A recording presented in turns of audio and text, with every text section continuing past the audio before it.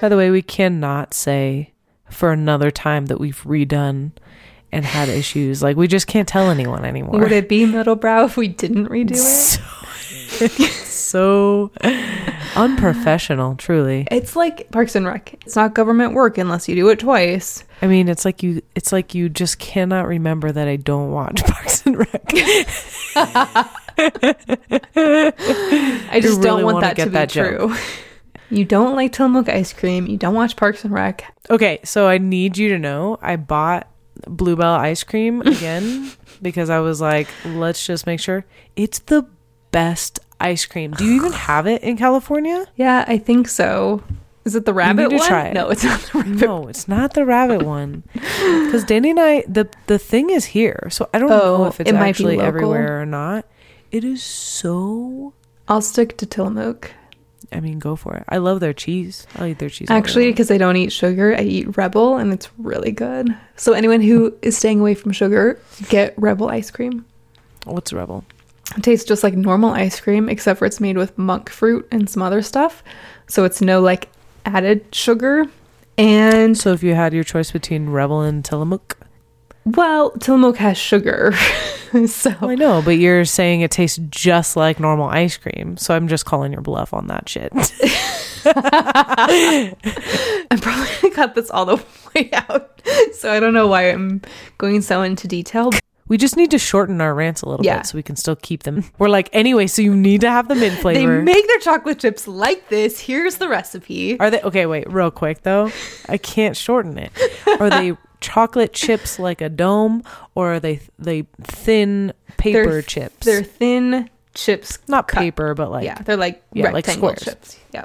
Then there's the chip that's just flex, and you're like, fuck off. Yeah. Although, don't give me flex when I expected chips. Who is it? Is it Haagen-Dazs? Someone makes like thick. Okay, Haagen-Dazs makes the best ice cream.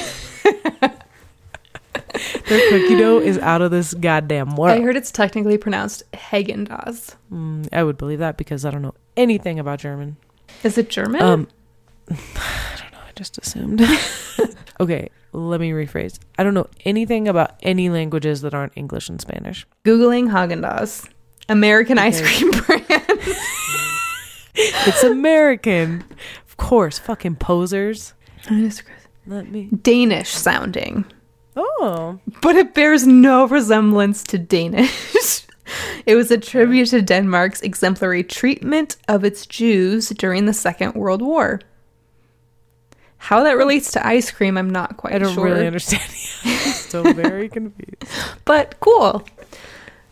What were we even talking about? So, I know it's a weird and crazy time for everyone. I hope everyone is handling quarantine okay and staying safe. Please take this seriously. And I hope everyone's family is okay. Yes, it's super scary. And I was telling my parents this morning that I felt uplifted by the fact that I feel like I've seen more good than bad. Like more good behavior in the face of things that are really scary.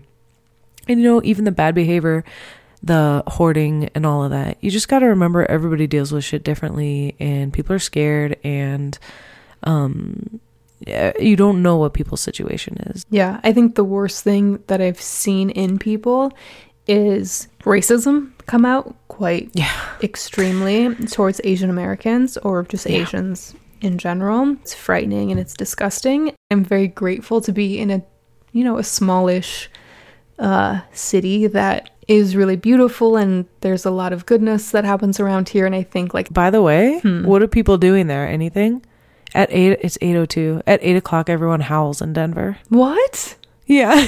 It's really cute. Why? How'd that start? I don't know. They just started doing it. I wish I could send you. The other day, a couple people were posting stories that actually live in Denver, so it was like way more intense. But my mom said they heard it the other night too. So people around them must have been doing it. So on this topic, I think it's important that we just take a moment and acknowledge the unfortunate death of the art critic and curator Maurice Berger, who did pass away from COVID-19. I'm going to have Olive link. And then when I do it wrong, she'll be like, excuse me, you did it wrong. And I'll be like, oh, sorry, don't put me in charge of things. This video that he I think someone else made it, but he's being interviewed and it's incredible. So anyone who doesn't know, he's a critic and curator and historian who devoted his career to addressing race relations in contemporary art. He's an incredibly beautiful human being and died for no goddamn reason. Yeah. What the hell? So we'll link that video. Please go watch it. It's really good. And it's not like a whole movie. It's just like a short clip. Okay, so my friend Dana Saferstein, damn it, she may have to correct her own name. Saferstein. One of those, she listens to the podcast and she's also in her own right a badass illustrator and she does branding and UX design. She listens to the podcast and she's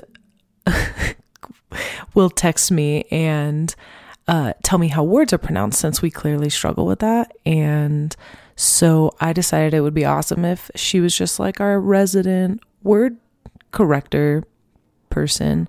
So if we're ever struggling with a word, we're just going to insert her voice saying the word correctly. So that way we don't have to deal with it, right? We'll always get it right through Dana's help. Also, if you live in Denver, you might have seen her work because she did these cool illustrations for like the bikes that you can rent around town. She also branded North Wind Coupe. So she's on Instagram if you'd like to check her out at Day Nom Nom. Like you're eating something. DayNomnom. Yeah, so you'll hear her voice throughout our episodes. From now on, hopefully. Thanks, Dana. Welcome to Middlebrow. For those who don't know, this is a mostly contemporary art podcast hosted by completely average, not below average. We're average, maybe not above average. Middle of the pack human beings and artists. I think what we were trying to do with that was just be like, we're just like everyone. Yeah. Even though you don't know about art, you can still be with us and we're just average. It's okay. But it does kind of sound that way. We really love ourselves though. And we really love each other. It's mostly about each other, yeah. I'm sitting here with my best friend Olive Moya. And I'm here with my best friend, Lindsay Schultz. And this is why we do this, so we can just hang out. So it's really, no offense, it's not that much about you. It's mostly just about us trying to hang out. Third-wheeling our friendship. Virtually. Yeah, get out of here. Audibly. Should I say the intro more succinctly? Damn it. How did we start? Okay.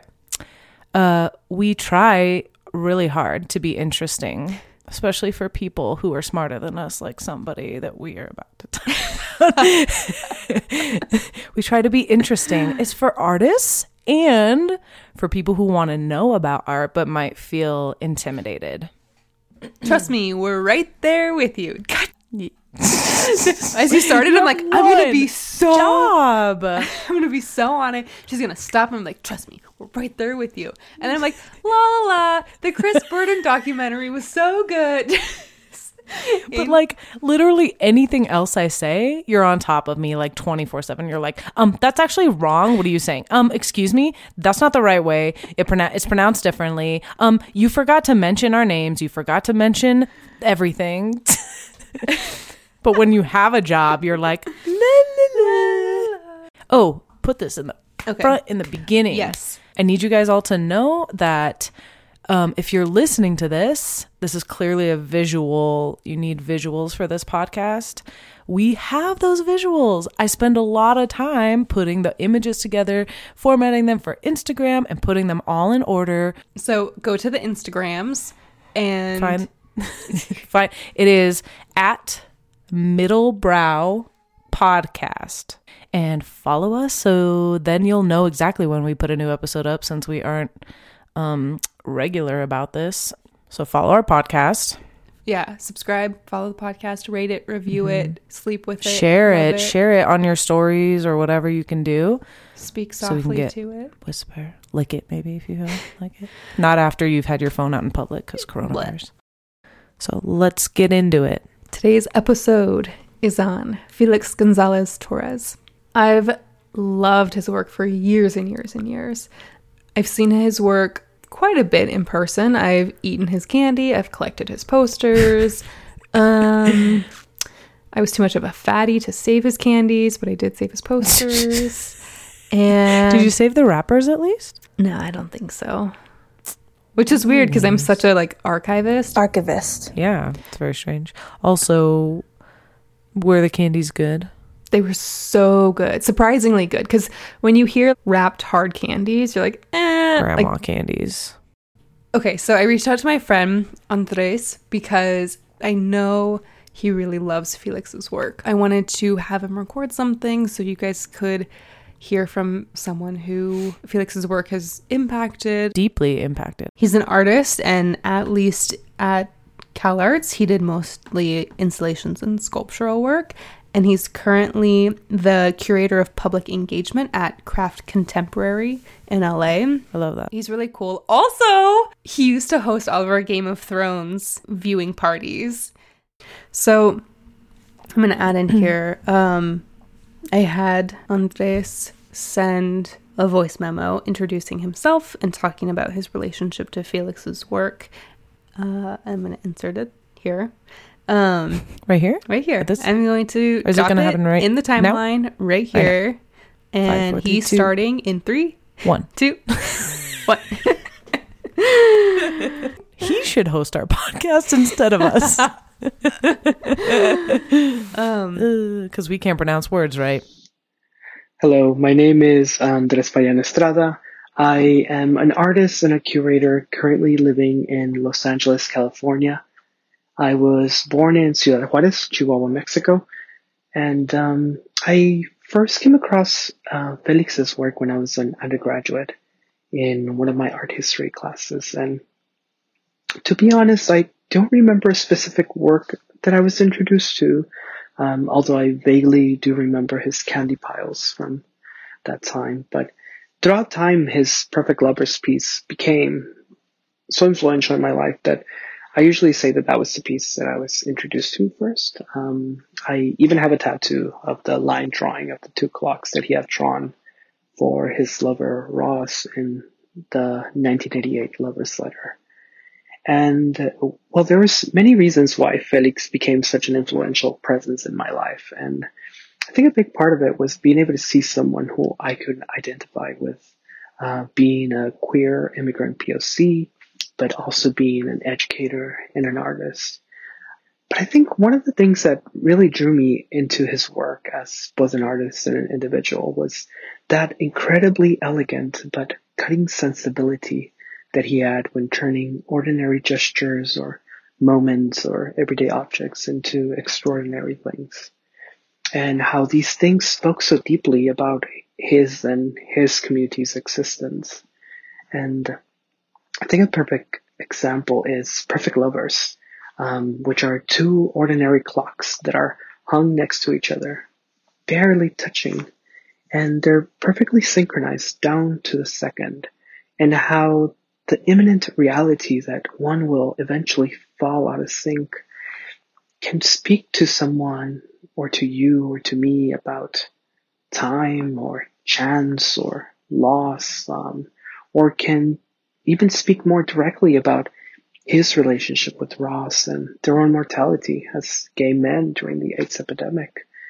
And to me, these gestures are able to speak about these specific experiences, but also speak more broadly about human experience in general. In my home, I currently have a collection of his paper stack series that I usually hang on my walls, and they've all been collected by me, but have also been given to me by friends. And each one of them kind of has a story of how it came to me and who brought it to me. And to me, there's always been this interest in how a work of art can take such different meanings to each individual, depending on who they are or where they're from or who they're with, or maybe even what they just ate or if it's raining outside. And for that reason, every time that I look at a work by Felix or at my tattoo, I'm reminded of this romantic or realist or nostalgia, and how even the most mundane or often unacknowledged gestures in our everyday lives can carry very deep importance and meaning in defining who we are as individuals or as humans. Everybody has those artists that have really spoken to them. Yeah. And clearly he relates to Felix in a way where, you know, he's this Latino gay artist. And so he has all these identifiers where he can just like latch onto that and be like, that's me. That's just, everybody wants that, to see someone just like them doing something that they want to do and doing it well and with such feeling and intensity. And I just think, yeah, of course, his attachment to him is more profound. And we all have found people like that in our lives that we kind of look up to and have that extra special connection with. Okay, so have you seen Felix's work in person ever? Not in person, no. Okay. For anyone who doesn't know, if you come across a Felix piece, for the most part, if it's a stack or a corner piece, you're supposed to take it. Don't take the light bulbs. Does anybody think that light bulbs are for taking? Well, this is mine now. Felix wanted it this way. He wanted me to take everything. Wait, but I have a crush on him, though. I know. He's so Look how cute he is. It's like He's so smoldering cute. look. Cubans. So Felix was born in Cuba in 1957, and he was the third of 4 children. In a weird and sad move, him and his sister Gloria were sent to Madrid to live in an orphanage until settling in Puerto Rico with their uncle. That's not cool. Which is a really weird move to decide to keep 2 of your children. I mean, first of all, I'm not here to judge. No, we are judging. Also, I feel like the trip to Madrid from Cuba would be kind of like an expensive one. Why are they going all the way to Madrid? Why can't they find an orphanage somewhere closer? I don't know. Okay. So in 1967, at the age of 19, he graduated from Colegio San Jorge in Spain, and then began to take art classes at the University of Puerto Rico. At the same time, this is fun. Let's do the whole thing like this. At the same time, he was, quote unquote, becoming involved with the local art scene. At 19, I wasn't doing shit. Nope. I was drawing and doing form in space and teasing my hair a lot. At 22, he moved to New York to get his degree in photography at Pratt Institute. That's where Pam goes for her 3-month thing in the office. That is where she goes. For all those Pam Beasleys out there. They say here it was an interesting time to live in New York City because artists were responding to the exhaustion of the minimalist movement. P.S. No one can get exhausted by minimalism. Well, it's the best movement. They could, though. Let's just be honest. Nope. There's only so many things you can do. Just grids and cubes everywhere and lines. And white. Only white. White on white. Or black on white. No colors. No color. And if you do use color, only one. Yep. Okay. Apparently, people were being exhausted by the minimalist movement. They probably it's didn't me being like, I need more than one color. With opposing strategies of neo-expressionist painting. So think Basquiat, Philip Guston, and postmodernism. Warhol, Cindy Sherman, Barbara Kruger, Damien Hirst, Jeff Koons. So during this period, he was part of the Whitney Independent Study Program. Twice he was accepted into this program. It's crazy for people to get accepted into it once. Huh? Yeah.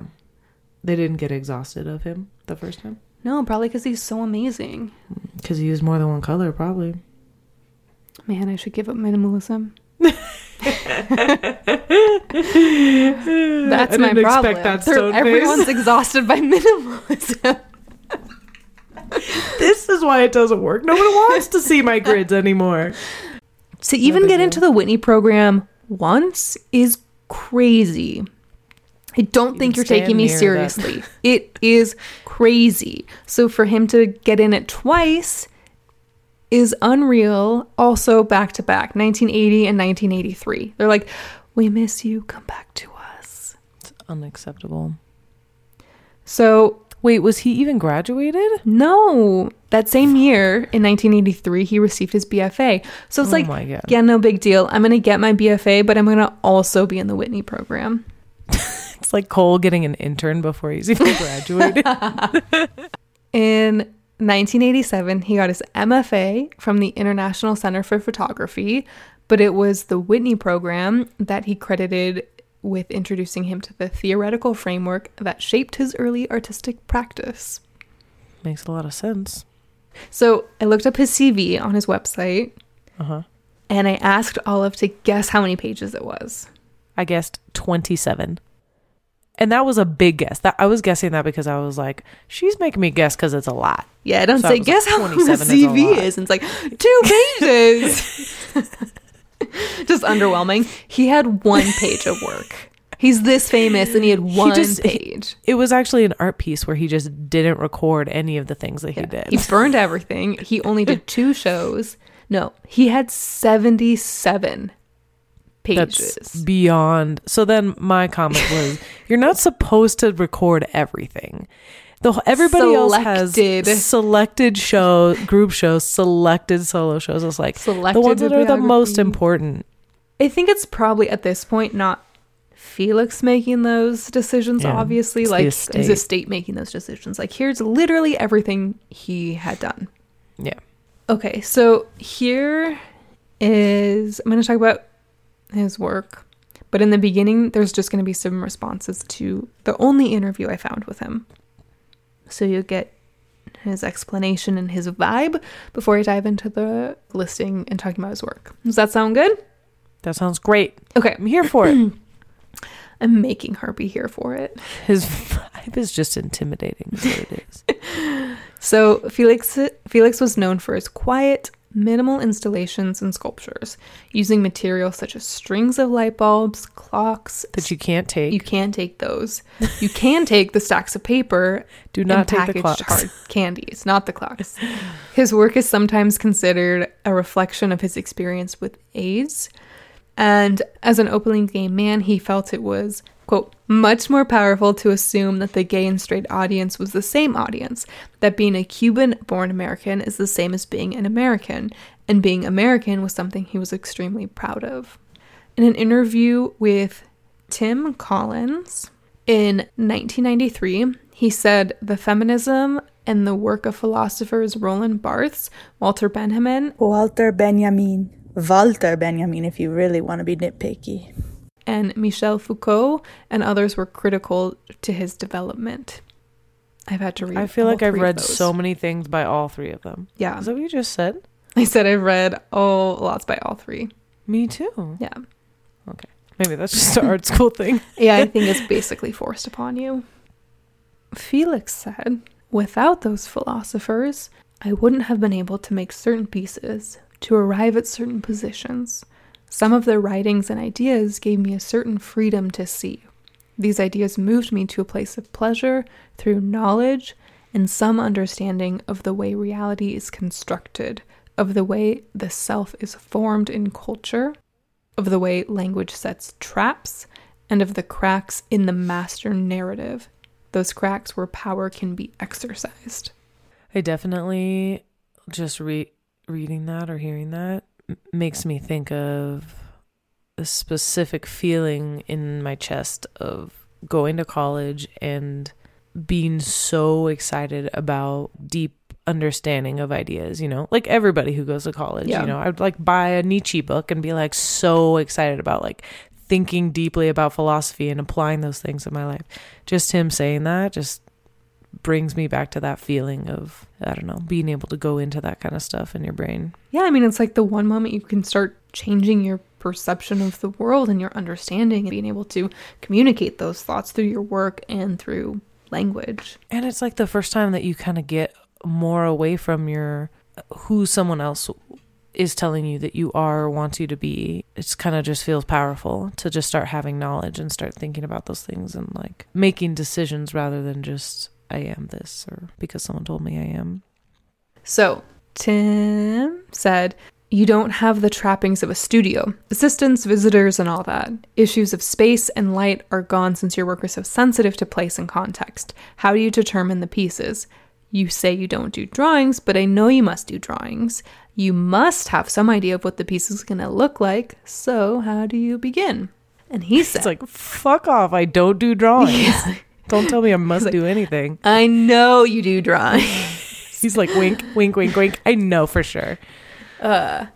He said, Felix, I really don't plan pieces using drawings. First of all, I usually dislike drawings by sculptors. They're just so academic and expected. I don't follow that prescribed mode. I do make drawings and photographs, but they have their own specific function. They are not sketches of the sculptures. They are drawings that represent a parallel set of ideas. The reason why I don't have a studio, I think that I'm very neurotic. Actually, I guess I am neurotic. So having a studio would paralyze me completely. Just the idea that I would have a place where I had to go to work and make something scares the shit out of me. The studio is a scary stage set. When you don't have a studio, you take risks. You change your underwear in public. Wait a second. Who does that? We wouldn't know. I don't have a studio, so I definitely... Also, you and everybody else feels this way about a studio, Felix. Come on. I'm not afraid of making mistakes. I'm afraid of keeping them. I have destroyed a lot of pieces. I like the excitement of fucking up royally. Some artists can rehearse in their studios before they go into a gallery. I find that too easy. I don't know. I've never had anything to lose, so I've always done it my own way. And then he's talking about installing. He says, I usually do it in just one day. Some shows just take 2 hours to install. That's it. I'm out of there. I think about the work and the installations for a very, very long time. I lose sleep over these things. But when I get there, I just dump a pile of candy on the floor. So that's how long it takes. No big deal. From 1987 to 1991, Felix was an active member of Group Material, which was a New York-based collective founded in 1980 by artist Julie Alt, Doug Ashford, and Tim Rollins. Cool. Don't know any of those people. I was going to look them up to see if I recognize their work, because I'm one of those annoying people that's like, no, the name doesn't sound familiar, but then I look at their work and I'm like, oh, I totally know who they are. Mm-hmm. That's me with everything. And I'm not saying that like, no, but I'd probably know it if I saw their work. I do that a lot, actually. No, but I heard about them this one time. But yeah, I'm embarrassed to say their names don't sound familiar to me, though. So, Group Material used the exhibition as their medium, calling attention to social issues like homelessness, U.S. intervention in Latin America, gender inequality, and sexuality. Most of all, Group Material shared his belief that aesthetics and politics are inseparable. Refusing to be labeled political artists, they insisted on the importance of the aesthetic experience and personal history. Incorporating these influences, González Torres took up the legacies of minimalism and feminism. Two fantastic movements. Except for that minimalism one's kind of boring. Felix's rise to prominence in the late 80s was swift. Following his third solo gallery show in New York in 1988, the artist was invited to do a solo project at the New Museum. That's when we were born. Yeah, it was when we were born. So he graduated his BFA, right, in 83. His MFA in 87. So a year after he got his MFA, he did a solo project at the New Museum. These people are the most famous artists that we're doing. Like, we cannot do this to ourselves anymore. Beat ourselves up every time. I am not Mark. I am not Felix. I am not Eva. Swift. That they have Taylor Swift rises to fame and fortune. Maybe not fortune, but at least fame. I'm going to find failed artists that now just make local ceramic plates with like leaf impressions on them in their backyard and like butterflies. Just go to Pinterest. You'll find tons of them. That's who the next episode's going to be like. The next episode is just on Pinterest. Moving along. In 1989, the next year, Berkeley Art Museum and the Pacific Film Archive asked Group Material to participate in an exhibition at the Matrix Gallery in Berkeley focused on the AIDS epidemic. If you go to BAMFA's website, their archive, and look up Group Material Matrix, you can read the text pamphlet stuff. But here's a quote about it. The AIDS Timeline, a mixed media installation by the artist collective Group Material, reconstructs the history of AIDS as embedded within a web of cultural and political relations, primarily among them the federal government's response to the syndrome. According to Group Material, the timeline indicates the government's inaction on AIDS and society's complicity in that inaction. So here's the first individual work of art that I'm starting with. Okay. Untitled, 1989. It's a billboard, all black, with two lines of white text at the bottom of the billboard. Serif font. Felix erected a billboard in Sheridan Square, New York City, commemorating the 20th anniversary of the Stonewall Rebellion, the uprising by members of the LGBTQ community against police oppression, which was considered a seminal moment in the gay rights movement. Was it just about the Stonewall Rebellion? But there's these other things. Maybe you should read. I'm gonna read. Oh. The artist described the work as a visual reference, an architectural sign of being, a monument for the community that has been historically invisible. In his 89 artist statement about the work, Felix wrote, "The letters running across the lower part of the billboard suggest a long caption, capable of sustaining the projection of many images. The size of the letters is rather small for such a large space. This is not an ad. I don't expect it to be readable while speeding down 7th Avenue to the Holland Tunnel.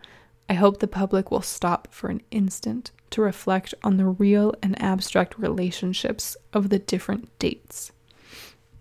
The Stonewall Uprising took place in June of '69 at the Stonewall Inn on Christopher Street. Following a police raid on the bar, 6 days of demonstrations and civil uprisings ensued around the bar, sparking similar movements in cities across the country and triggering further activism in response to human rights injustices and the lack of government action surrounding the AIDS epidemic. This historic incident ignited the modern LGBTQ movement and is a salient reminder of the human and civil rights injustices in the United States and around the world against which the LGBTQ community continues to struggle. In 2016, President Obama named the Stonewall Inn a National Historic Landmark. Good job, Obama. We miss you. So the two lines on the bottom say, here, do you want to read it? Here, you get. Yes, I'd love to read it. Okay, go. People with AIDS Coalition, 1985. Police Harassment, 1969. Oscar Wilde, 1895. Supreme Court, 1986. Harvey Milk, 1977. March on Washington, 1987. Stonewall Rebellion, 1969.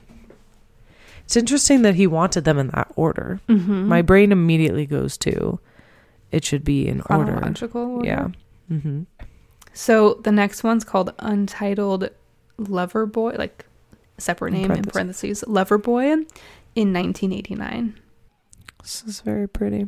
It's so pretty, so minimal. So it's a white room with a concrete floor, and on the left side of the wall, there's floor-to-ceiling windows. It's 2 different installation views. So wherever it's installed against a room with windows, and it's these really sheer blue curtains. Like baby blue. Yeah. And in the first photo, they're like flowing in the wind. It's so pretty. Yeah, they're like kind of like a draft is pushing them in gently. Mm-hmm. He made this work also in 1989, and it consists of 2 sets of gauzy light blue curtains hanging in front of open or closed windows. Here, the window pane's grids immediately recalls similar forms in early 20th century paintings like those of Mondrian and masterworks of minimalism by artists including Donald Judd and Solowit. And yet, the delicate curtains are closer in tone to the post-minimalist works of Eva Hesse, whose Contingent series had a strong impact on the young González Torres. As the curtains quiver in the wind, the sheer curtains serve as reminders of human habitation in a space that is otherwise left empty. The fabric records the slightest outside breeze or movement within the gallery, becoming a fragile visual representation of unseen, absent forces. The open windows further suggest a sudden or unplanned exit, foreshadowing the loss of the artist's longtime partner, Ross Laycock, who's living with AIDS. No. In a less serious way, it reminds me of Peter Pan and Wendy. I never watched Peter Pan growing up, but I watched Hook. So after this, he taught at New York University and briefly at the California Institute of the Arts in Valencia in 1990. So the next I'm going over is Untitled, parentheses, Death by Gun in 1990. It's a stack of posters. I actually have this one. You do? Yes, I do. Did you buy it from someone who took it? No, I got it in person. Oh, I thought it was 1990. Yeah, but there's been like re-showings. Sorry, I didn't know. It just said 1990 on it. My fucking bad. I got it. No, I took it myself when I was 3. My mom brought me to the museum. I told you I've seen all his works in person. What if at 3 my favorite work was Felix González Torres? Then you would, right now, you would be Claire. But I wasn't, and I'm not. Well, can't win them all. This is a very cool poster, by the way. Yeah, so from afar, it's a poster print, a stack of them, and just a bunch of small headshots in a grid. From afar, it looks like some sort of code language or something. Yeah, it does. But it's not. Here's an up-close picture. The stack of posters, Untitled Death by Gun, reproduces a composite image of 460 individuals killed by gunshots in a single week in the United States. Whoa. Each copy includes the name, age, and circumstances surrounding the individual's death. González Torres encouraged museum goers to take one of the photolithographs from the stack, allowing for exhibitors to renew the stack as it was depleted. Again, the artist played with the conventions of the boxy minimalist sculptures of Donald Judd and Carl Andre, reworking their solid forms as a constantly changing cube. Felix, along with other artists associated with relational aesthetics and the pictures generation, furthered the concept of participation as a political act. Instead of simply walking across a sculpture, as with Andre's floor sculptures, the audience takes a piece of it home with them. Untitled Death by Gun also relates to the political legacy of printmaking as a cheap and easy way to distribute information, raise awareness, and galvanize the public. So I'm going to read a couple of these to you. Okay. John Hebert, 19. Outside a bar, he argued about a pool game with 2 other young men. One of them got a pistol from a van and shot him in the side. Russell Bauer, 73. He had been suffering from prostate cancer, taking numerous medications as well as hospice treatment. He killed himself at home with a pistol. Thomas Kegler, 39. After he allegedly stole $20 worth of crack, 2 suspected crack dealers, 17 and 18, beat him and shot him in the head. Police arrested the pair.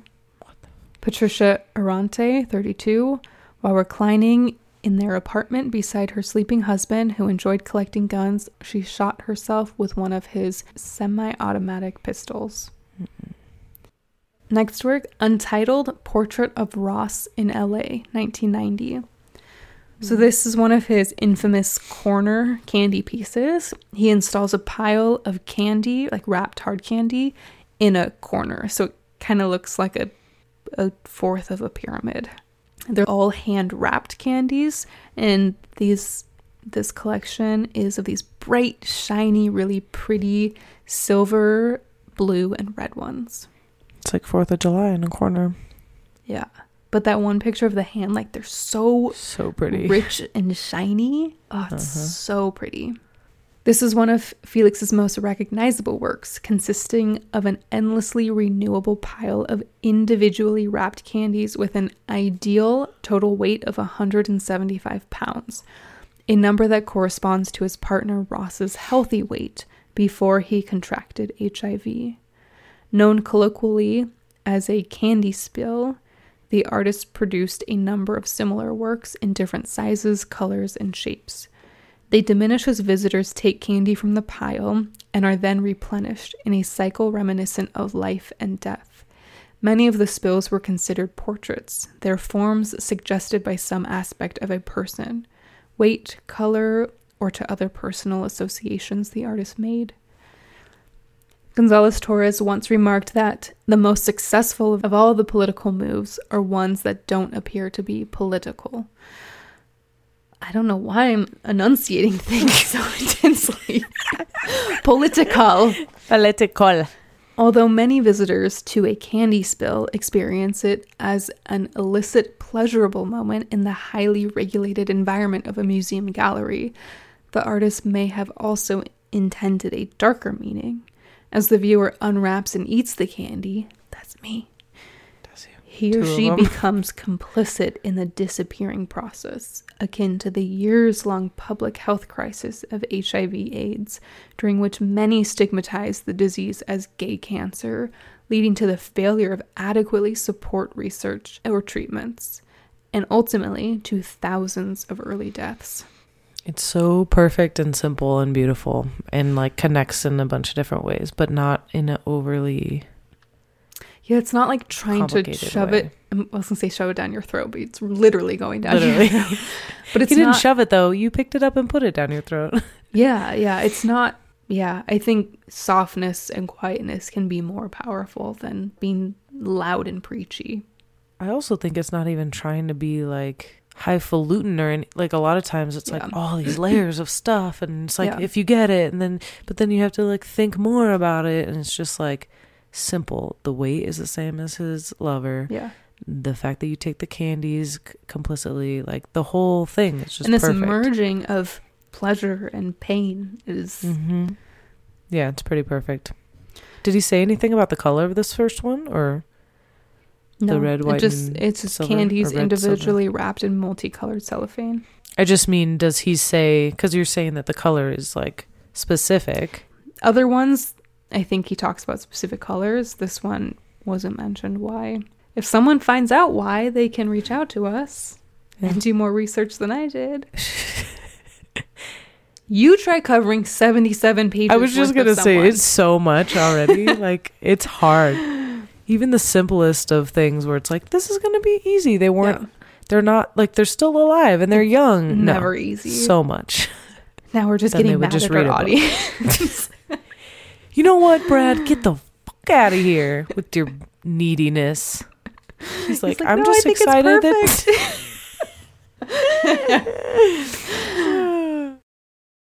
Untitled Perfect Lovers, 1991.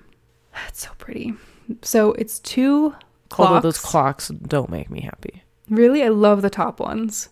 They're so... like, they remind me of school. Yeah, there's something nice and just like vintagey about them. So there's two identical battery-operated clocks installed side by side with their inside edges like just touching or like just close to touching. As ordinary objects elevated to the level of fine art, the clocks undoubtedly reference the Duchampian ready-made and minimalist sculpture. Like all of González Torres' works, mundane materials are springboards for personal and political meanings that vary with their context. The viewer's response to the clocks shift dramatically, knowing that the artist created the installation while his partner Ross Laycock was dying from AIDS. González Torres acknowledged that the clocks would fall out of sync, one eventually stopping first. He said, "Time is something that scares me, or used to. This piece I made with the two clocks was the scariest thing I've ever done. I wanted to face it. I wanted those two clocks right in front of me, ticking." That's terrible. Later, in 91, Felix Gonzalez Torres' partner of 80... Wow. You just made the saddest part of this whole thing super funny. I'm sorry. No one has been together 80 years. Felix Gonzalez Torres' partner of 8 years, Ross Laycock, passed away from complications relating to the AIDS virus. One of Gonzalez Torres' most significant inspiration was his long-term relationship with Ross. He was a Canadian who moved to New York in 1980, though he later returned to Toronto to study biochemistry and English before eventually becoming a sommelier and AIDS activist. The two met in 1983 and were intertwined like a helix. Following a lengthy illness, Ross died of AIDS-related complications on January 24th, 1991. His life and his loss had a profound effect on Felix, who wrote that his art was first and foremost about Ross. That's not fair. And this 1988 piece, Felix's letter to Ross Laycock. Hello, my name is Andres Payan Estrada, and I am going to read to you a letter from Felix Gonzalez Torres to his lover, Ross Laycock. This letter was written in 1988, which was the same year that Ross contracted HIV. He later passed away in 1991 due to AIDS-related illness. And the letter is the following. Lovers, 1988. Don't be afraid of the clocks. They are our time. Time has been so generous to us. We imprinted time with the sweet taste of victory. We conquer fate by meeting at a certain time, in a certain space. We are a product of the time. Therefore we give back credit where it is due. Time. We are synchronized now and forever. I love you. That's the most romantic thing I've ever heard. So there's this like ink drawing of the two clocks at the middle left of the paper. And with a typewriter it says, Lovers, 1988. In 1991, there's another series of billboards that are just called Untitled Billboards. And they're in different places, but they're all photographs of a disheveled bed. Like when you get out of bed and the sheets are still kind of pulled back and the impression of your head is still in the pillow. And it's white pillows on white sheets with white fitted sheet. And it's just two. So it's like one person's head imprint on one and then next to it, the other person's head imprint there. Mm-hmm. Between February 20th and March 18th of 1991, 24 billboards throughout Manhattan showcased the monochrome image of a unmade double bed with a rumpled sheets and depression of a head in the center of each of the two pillows. No explanation accompanied the image. In the early 90s, the HIV/AIDS crisis was at a fever pitch, and the bed, untitled, served as an allegorical representation of the crisis. The depressions in the pillow and the rumpled sheets announced both the presence and absence of bodies. On a more personal note, the Untitled was an homage to Gonzalez Torres' partner Ross, who died of AIDS complications in 91, the same year the installation went up. The number 24 commemorates the date that Ross died. The bed in Untitled is a site of conflict, a poignant reminder of both the companionship that once existed there and the loneliness after its loss. For Felix, art was, quote, one enormous collaboration with the public. The stark image featured on the billboards of Untitled leaves a lot of room for collaboration, for the viewer to project onto the piece all that a bed can represent. In bringing an image of the private space of the bed into the public realm of the cityscape, Felix brought his private mourning into the public sphere. He was inviting his viewer to participate in an experience of mourning and to connect to the universal experience of having loved and having lost someone. I think something that I love about his work so much is just how emotional and how powerful what he's trying to communicate is, and then how gentle and quiet the actual work is. Like, it gives the viewer that space to absorb it. The emotion in it is so powerful, like you're saying, and that is actually really rare now that I'm thinking of it. I feel like I wouldn't say that if you asked me that question, like, is there emotion in most people's artwork? I'd be like, yeah, there's tons of emotion, but not like this. This feels so raw, and so it is quiet, but it's also really obvious and in your face in a way. It's not in your face at all, but it's upfront, I guess. Like, the first thing is the emotion.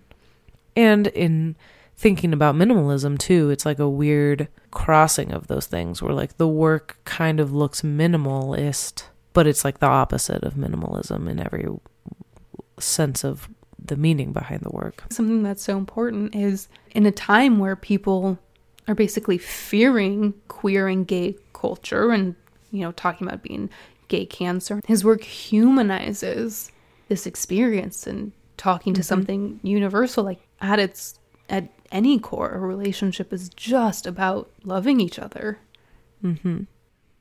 It's pretty special. Okay, the next one is Puzzles, 1991. The Puzzle series features a unique combination of fluidity and specificity, perpetually stuck in the elusive border between private and public. The artist made his jigsaw pieces out of a variety of images such as newspaper clippings, photos, bits of love letters, and handwritten notes, disguised in the form of table games. The fragmented pictures whisper about the fragility of memory and the poetry of the everyday. They materially translate the mental process involved in memory, its extreme fragility, and the steady, albeit slow, threat of oblivion.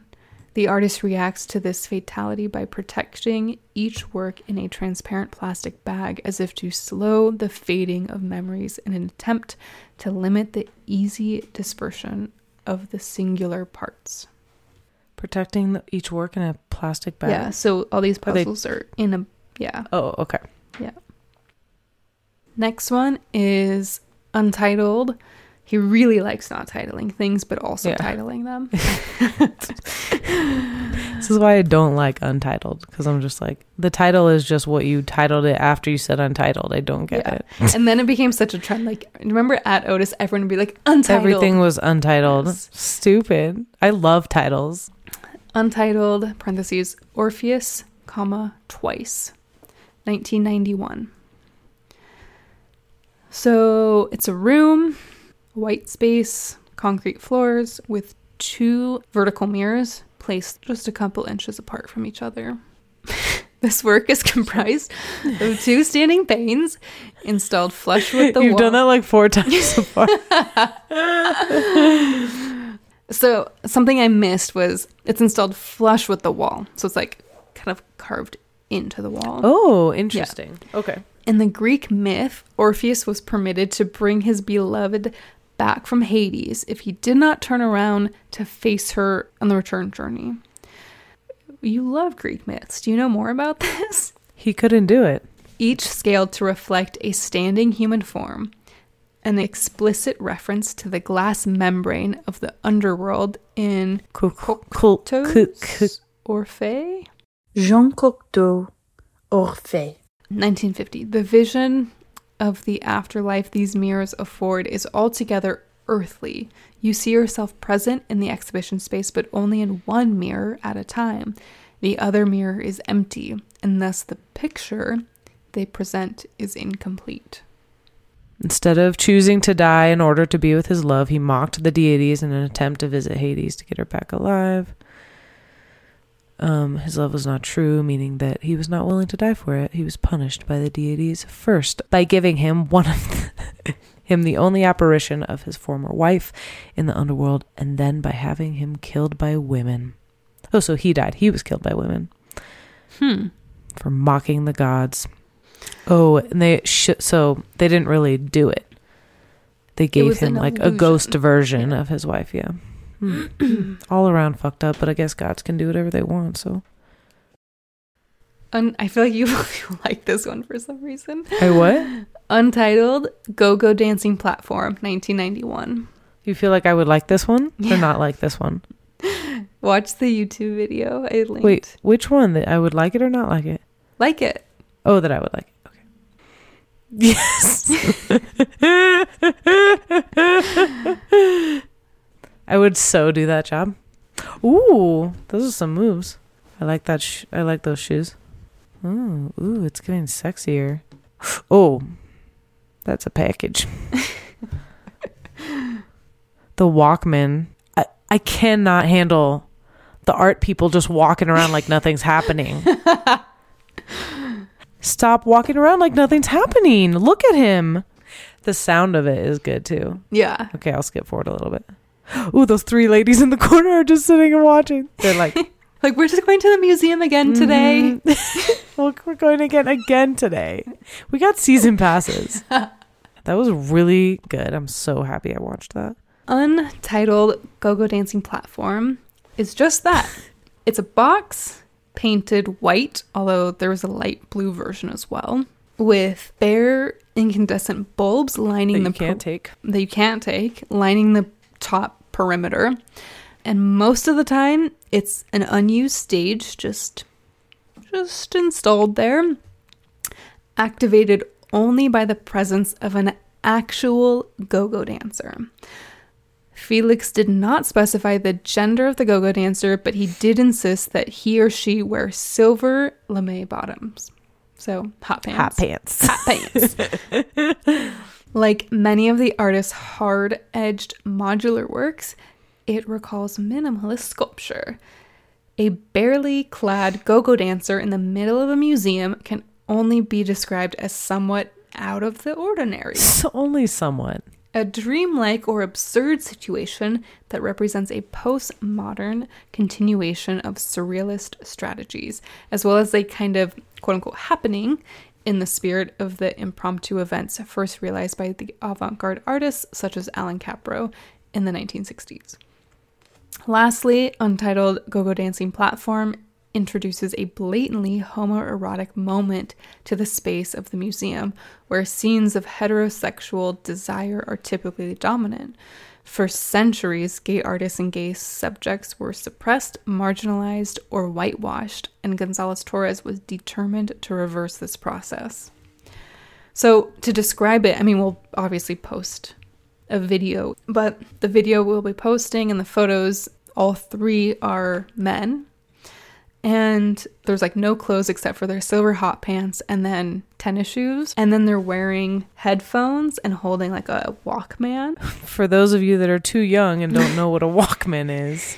It's basically an iPod. They're like, what's an iPod? I was just going to say, do they know what an iPod is?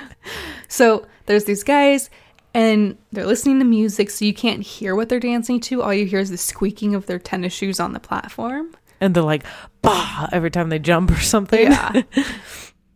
And these three old ladies are enjoying it. Yeah.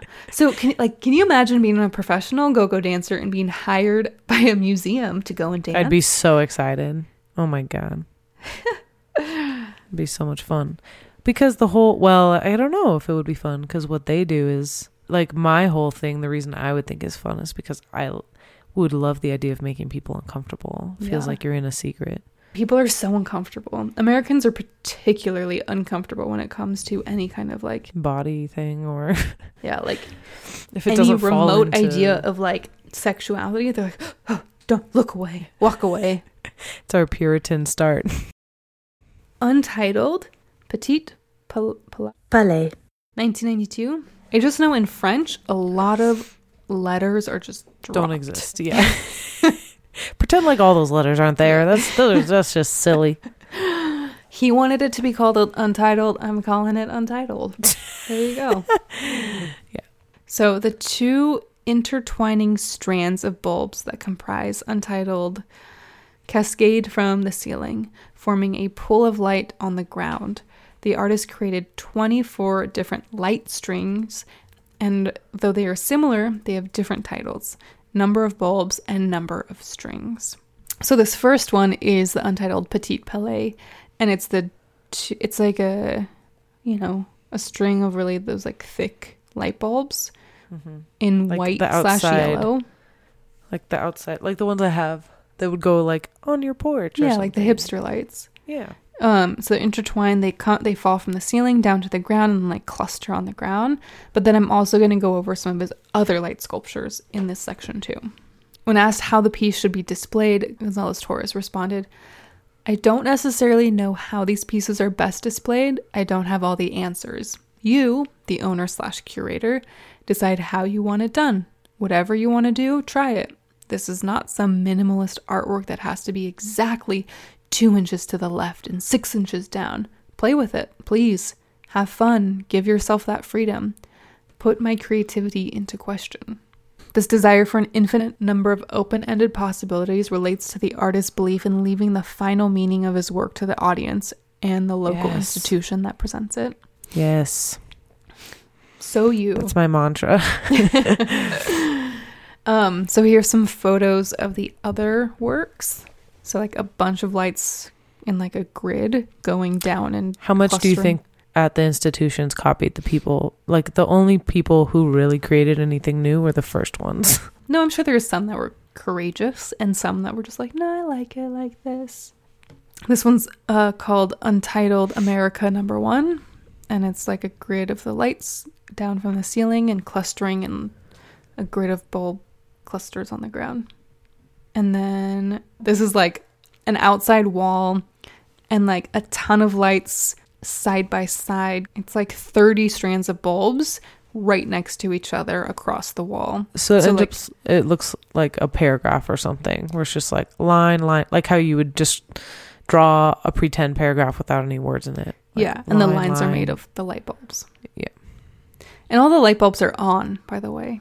Yeah. And then again, this is like a bunch of strings hanging from the ceiling, but creating one big light cluster at the bottom. In front of a stairway. And this one, they're hanging from the ceiling, but they're like, instead of clustered, they're like drawn out across the floor. This one's called Untitled for Stockholm, 1992. Untitled for Stockholm 1992 was produced in New York and shipped to Stockholm. It's the biggest light string piece he ever made. 12 long strands made specifically to fill their upstairs exhibition space. When they installed it, he realized it was too much. They ended up showing only about half of the strands. In fact, they'd never shown all 12 strands in Stockholm. Felix I want them to. Sounds so bright and crazy. Felix was very clear about the anti-aesthetics of the installation. It's tempting to install all 12 light strings for maximum striking effect, like you just wanted. Yes. But he wasn't interested in that kind of exaggerated beauty. The installation was a simple process. While Felix was positioning the work, he pulled the light strings, light bulbs, and all along the ground. They made a kind of sweeping motion on the floor, which created a very special sound. I hadn't realized that a light bulb is actually quite sturdy. It's just when you drop it or bang it that it breaks. That doesn't seem sturdy. What is sturdy about it? You could drag anything. In 1992, when he's 35 years old, he was granted a DAAD fellowship. A DAAD fellowship to work in Berlin, the German Academic Exchange Program, and in 93, a fellowship from the National Endowments for the Arts for the second time. The first one was in 1989. Wait, what does DAAD stand for?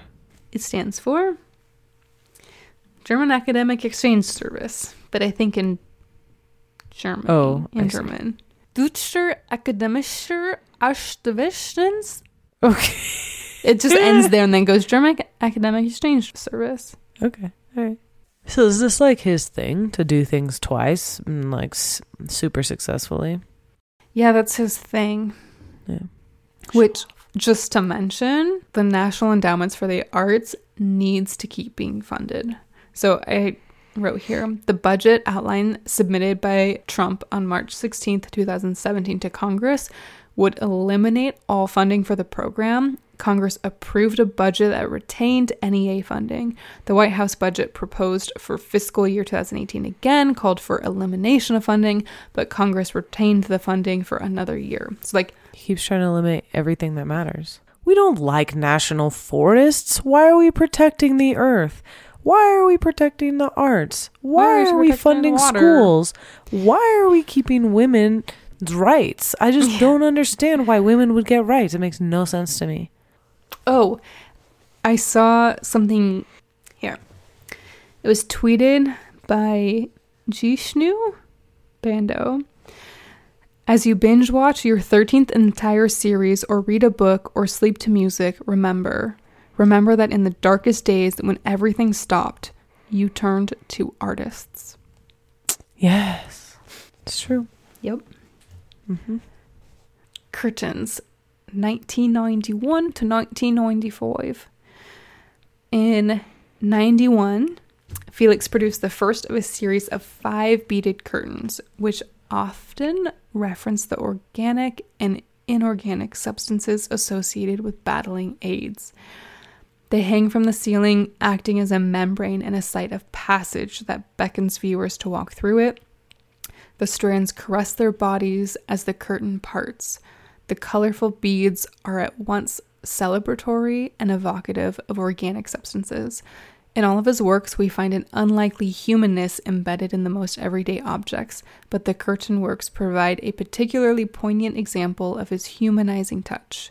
Felix's curtains present a hospitality unparalleled among contemporary artwork.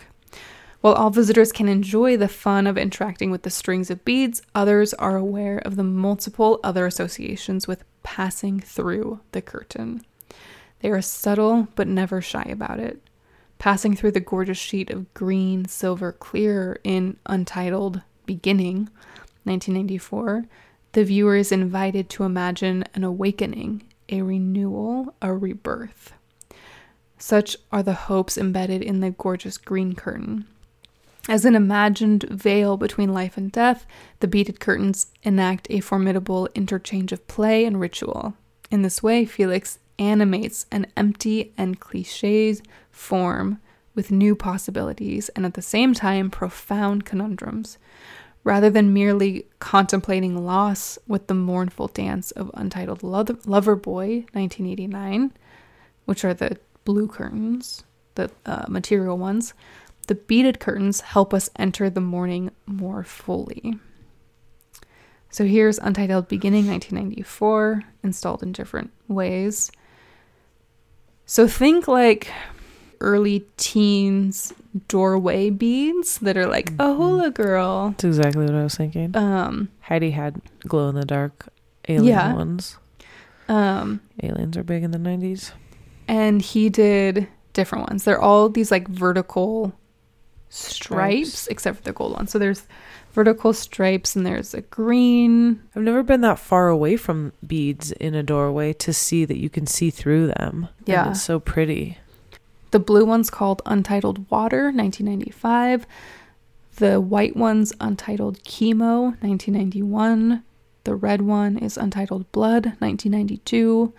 The gold ones are Untitled Golden, 1995. The gold ones are... they like shimmer in a different way than the other ones. I kind of like the white ones, actually. Yeah.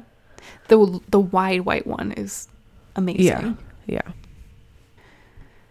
So Felix Gonzalez Torres died in Miami of AIDS-related illness complications in 1996. He was 38 years old. In 2007... Gonzalez Torres was selected as the United States official representative at the Venice Biennial, curated by Nancy Spector. The artist's previously controversial status influenced the 1995 decision to reject him for the Venice Pavilion in favor of Bill Viola. God damn it, Bill. Just kidding, it's not your fault. His posthumous show, the only other posthumous representative from the United States, was Robert Smithson in 1982 at the U.S. Pavilion, featured, among others, Untitled, 1992 to 1995, a never-before-realized sculpture in the courtyard of the pavilion, 2 adjoining circular reflecting pools, the sides of which touch just enough at a single point to share an almost undetectable flow of water. Untitled and open-ended in terms of their possible materials, the pools presented here were carved from white Carrara marble. Inside, there's Untitled America, which is a bulb, the light bulb sculpture. Then there's Untitled Public Opinion, which is made of licorice pieces, which is probably his worst sculpture. Disgusting. No one's picking up that. Nasty. Especially not off the floor like that. No. And then there's some stacks, his like poster stacks of paper pieces. Mr. Gonzalez Torres made the short list for the 1995 biennial a year before his death, and he spoke of wanting the work in the exhibition to be tough. The work that this curator chose includes many of his greatest hits: a candy spill, cube-like stacks of paper, cascading strings of 15-watt frosted light bulbs that can be arranged however the curator sees fit. But many of the pieces here are also tough, among his most critical. One stack of paper, with blank pieces edged in black like funeral announcements, is called Untitled Republican Years from 1992. Two other stacks from 89 bear the typed words Memorial Day Weekend and Veterans Day Sale. Mr. Gonzalez Torres, who thought of such stacks as anti-monuments, said he came up with the idea for the two phrases after reading the paper and thinking that in our culture we no longer celebrate historical events at the public plaza. We go shopping. Yep. While some of his signature spills and piles are composed of silver-wrapped chocolates or brightly colored candy, the carpet-like one that covers the floor in one wing of the American Pavilion, called Untitled Public Opinion, is made with grayish licorice pieces vaguely shaped like missiles. And the public opinion on licorice is that nobody likes it if it's not red. And I'm sorry, but Twizzlers? No. Red Vines, all the way. We're a Red Vines family. Make if you that watch shit Parks into a and straw Rec, and drink you would 7 Up. Understand that.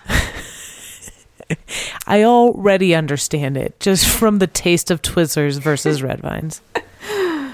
Okay, so here's a piece. Ooh, I love that blue. So Gonzalez Torres' 1992 piece, Untitled Portrait of Marcel Brandt? Yeah, I don't know.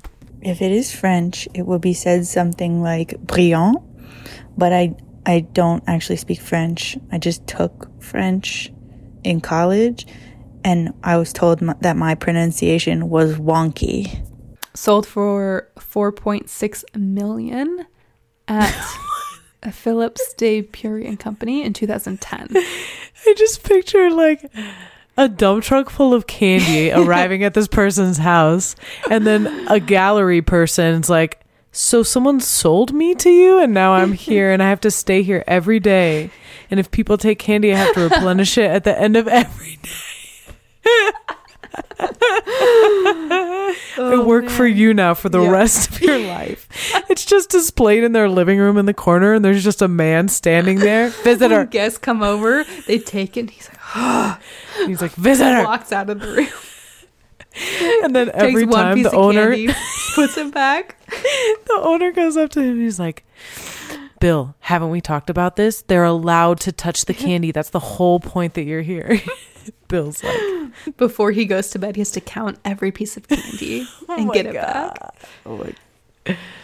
He goes to the bathroom for 1 minute. He's like, oh no, did someone take a candy or not? Imagine paying $4.6 million for oil candy. Gross.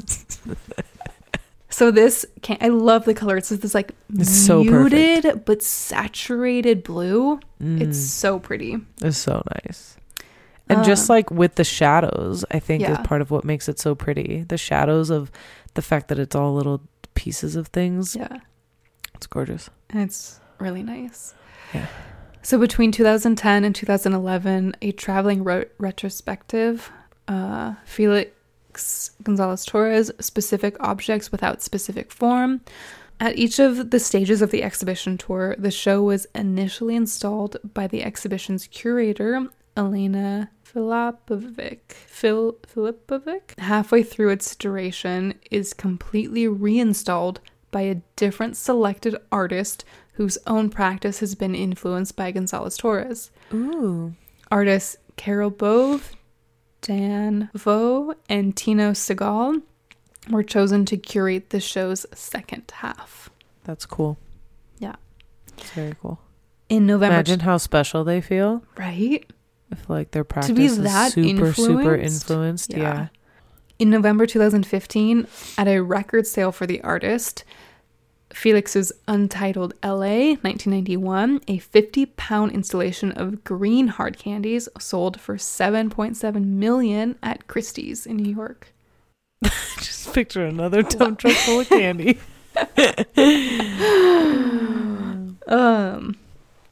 In 2019, for the entire month of June, the Public Art Fund presented Felix's first billboard, which was unveiled in 1989 in the West Village in New York. The work was situated in its original location on the corner of 7th Avenue and Christopher Street, above Village Cigars, and steps away from the Stonewall Inn. Oh, I love it. That's so good. So I got all of my information from The Art Story, Art Space, Hyperallergic, Hyperallergenic, BAMF, Public Art Fund, New York Times, academia.edu, and probably a few others that I forgot to list, but thank you to all those sites, and I'm sorry if I missed a lot of information. You did a great job. Thank you. It was lovely. And also really depressing and sad. Could have used a happier one at this point in time, but, you know, I know you didn't plan this to coincide with what's going on, but... I really didn't. I had this planned for... I'm not trying to blame you here, throw you under the bus. But she will. It's been ready for a few months now. Well, he was amazing, and I wish I had seen any one of these in real life. Well, it'll be even more special when you see it next time. Yes. What's your favorite, if you had to pick a favorite? I really do like his... I think my favorite piece is the love letter. Yeah. That'll make me cry just thinking of it. I'd much rather be able to pick up a print than candy. That's true. I like the... I mean, I have a print because... Wait, you have one of these? If you don't know... I actually have seen his work in person. How many times have you seen it? Like Did you see one of the beats? No, I haven't seen one of the beats. Oh, well, I guess you're not that cool. Did you see a go-go dancer in hot pants? Because that's all I really care about. That's my favorite. Obviously. You can buy the hot dancer. Oh! At Christie's.